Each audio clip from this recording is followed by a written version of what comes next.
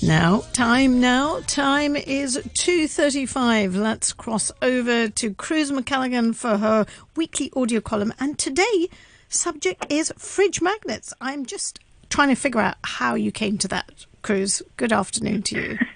Good afternoon, Sadia. Well, because I recently realized I needed some fridge magnets. Mm-hmm. And then I kind of thought to myself, I don't think in my life I've ever had to purchase a fridge magnet. You always get given them, right? That's you right. always get given them. And I've always got, I know on my parents' fridge, there are magnets on their fridge, on the side of their fridge, that have been there since we were children. Like they have a lot of nostalgia. And it might be a promotional magnet from a dentist, but it's just this kind of bizarre little, cultural time, what's the word? Like time capsule for magnets on fridges. And I just realized, I've started noticing it whenever you go to people's, and I do have some fridge magnets on my fridge that I'm like, oh, I know who gave me that and who gave me that and where that one was given to me for free or whatever. Mm-hmm. And if you ever find that you had given a fridge magnet, some sort of promotional thing, you just kind of ceremoniously march it to the kitchen to pop it on the fridge, right? Yes. I'm just assuming that's what everyone does, but I know that some people have very trendy, magnet-free fridges.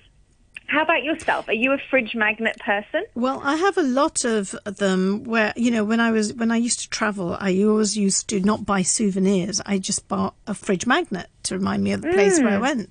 And so my fridge in the UK is covered in them. And now I've accumulated some in Hong Kong as well. And I use them. They're really useful for putting up shopping lists and other bits and pieces, So I still do, but I'm not traveling, so there's limited numbers there now. It's quite an interesting thing, and I kind of just sort of thinking about it because it is this very distinctive thing, and when I think about certain people's homes, and I'm always curious, when you go past their fridge to see what kind of magnets they have and then what they've chosen to stick up with them. Mm-hmm. You know what I mean? Because it's kind of the unofficial notice board for a lot of families. Yeah. For us, it's like postcards from friends or many, many Christmas postcards, with a photo of a family. Yeah. And so we have a lot of those sorts of things up because you kind of feel like I can't really throw this away. And I don't really want to keep it in a box. I guess I'll just stick it to the fridge. On the fridge. That's right. But anyway, to take a step back, I just wanted to chat a little bit about, because really a fridge magnet is the culmination of two pretty amazing inventions, which is the magnet and the fridge, right? Mm-hmm.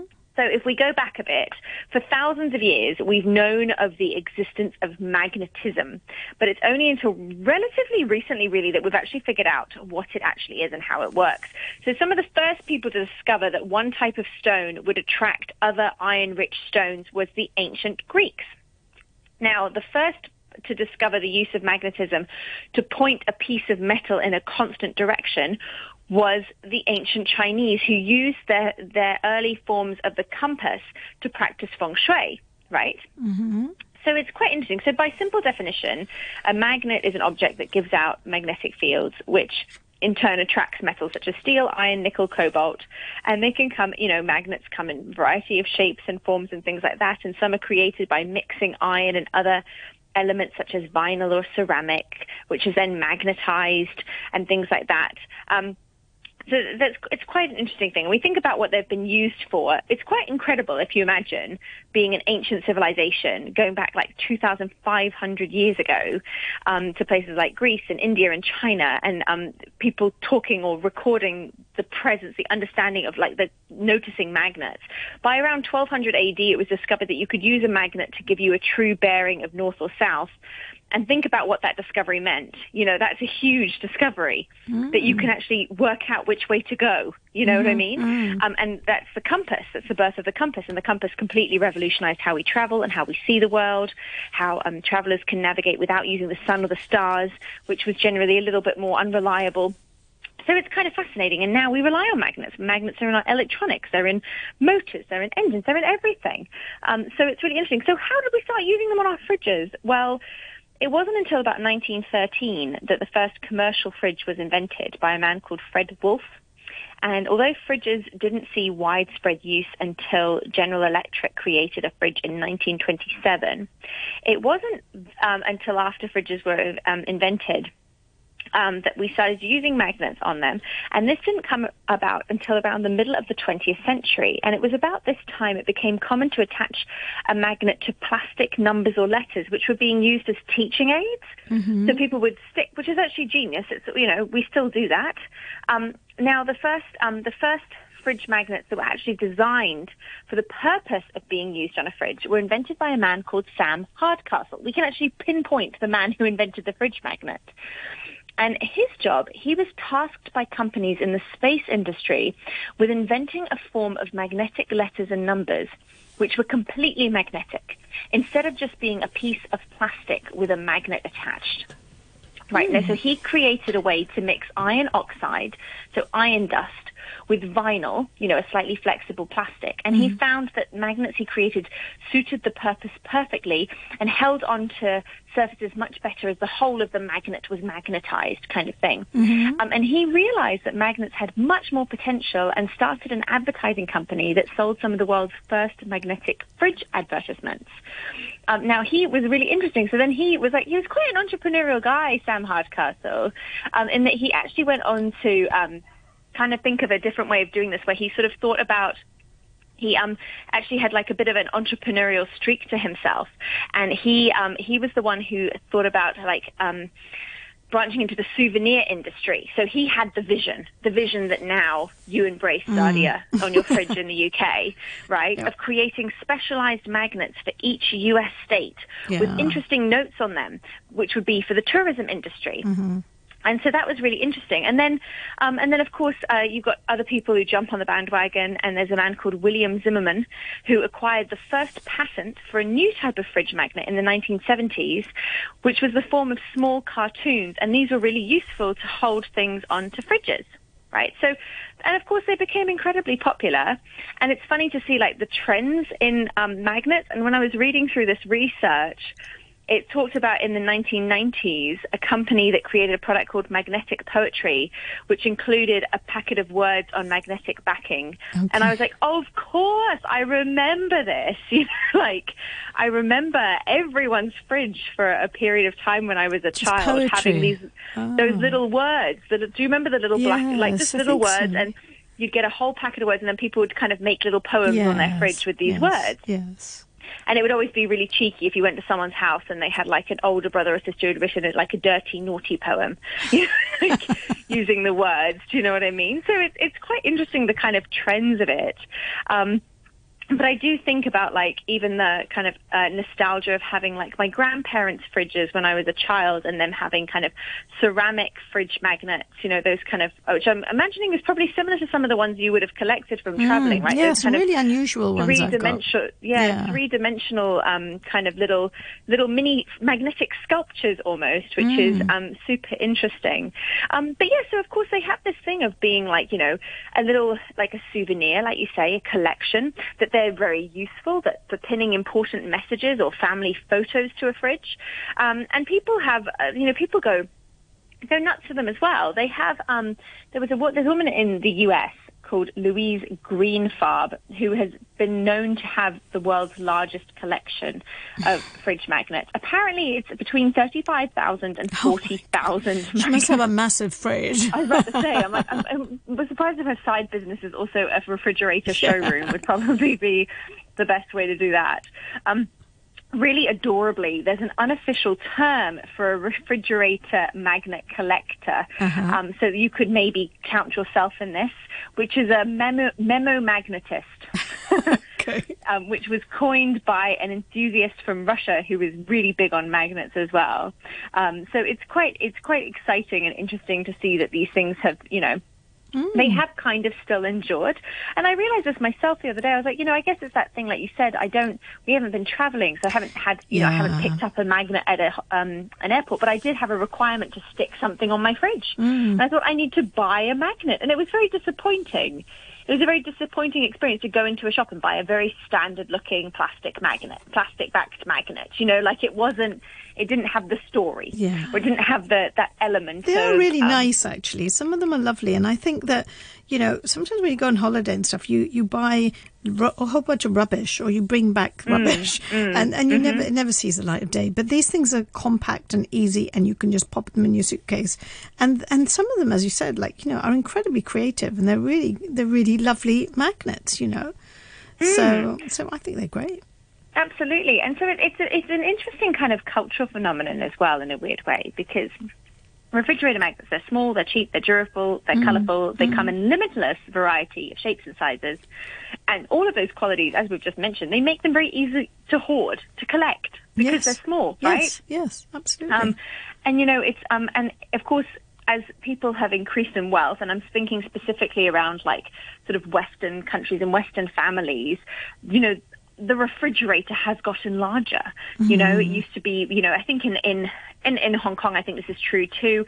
A lot of families I know don't have a particularly large fridge. We do, because of having a large family and kind of having a routine where you don't go to the supermarket or the market every day. Yeah. But for a lot of people in Hong Kong or in Asia, you do. You go and get fresh food every day. So you don't really need to have a refrigerator, a enormous refrigerator.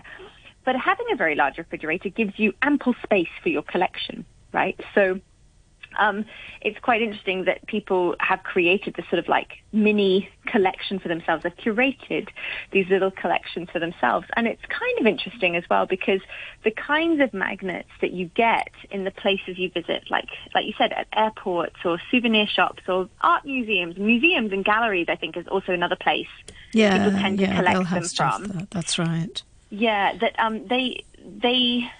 they're pretty striking as a general rule. There's not many boring magnets. I like the foodie ones too, you see. I like the ones where they've got the food of that country, and then it's painted, and it's just like a replica, like the plastic food you see in some, the plastic things made up in restaurants and stuff like that. They're just miniatures of those.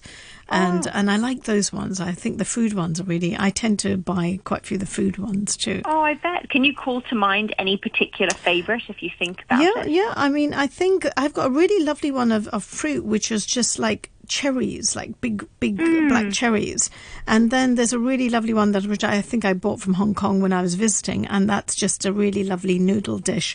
But it just looks like amazingly good, It is quite mouth-watering when you look at it. So I think some of the food ones, they do really well. And they do lots of cakes and pastries and things like that too, which look pretty good too. So I like to look at the food ones, so... And it goes well with the fridge, doesn't it? That's delightful. And of course, often they're much nicer looking than the things that we're using to hold up on the fridge with them. You know what I mean? Like, I have bits of meal plans and shopping lists and reminders and things like that. And the magnet is part of the experience, I think. And of course, the fridge is a pretty boring in general, the contents is a different story, but it's a pretty boring mass-produced appliance, right? And having fridge magnets allows us to make it a lot more individualized than it otherwise would be. I just noticed, I just noticed a fridge recently somewhere where I went, where it was one of those very trendy ones, and it was covered in denim.